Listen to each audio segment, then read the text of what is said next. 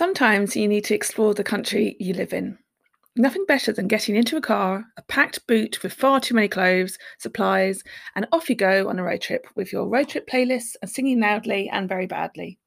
Well, that's just me. This occasion, I went to visit Blackpool, which is located in the northwest of England, and I got the train with Avanti trains from London Euston. You can book tickets in advance on www.avanti.com. Anyway, make sure you have a reserved seat. I didn't have one on the way up. I did ring the train, company to clarify the situation, and I was reassured that I would have a seat on both journeys. On the way home, I had to stand for 2.5 hours as there was no seat.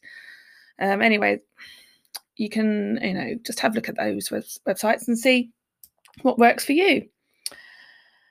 Anyway, so the train that I was getting to Blackpool, it was going to the Lake District and to Glasgow.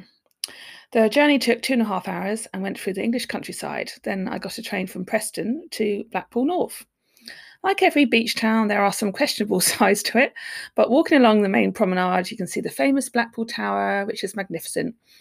It is a famous iron structure. You can go to the top and see the vista from the viewing platform. It's called the Blackpool Tower Eye. Check out their website, www.theblackpooltower.com.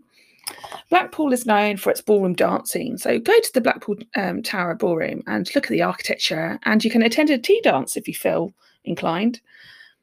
There are beautiful sandy beaches which you can meander along. There are free piers with amusements. There's everything for the family. There are old-fashioned, bed and breakfasts, Airbnb and hotels to stay in. Blackpool is known for its entertainment too. There's, lots of old-fashioned trams that go along the front, as well as horses and carriages. In a way, Blackpool is in a time warp, which is good. Blackpool is also known for its illuminations, which are normally along the front.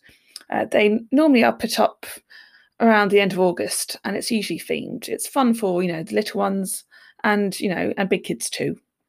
People are friendly. The fish and chips are divine, as are the, ice creams and whatnot.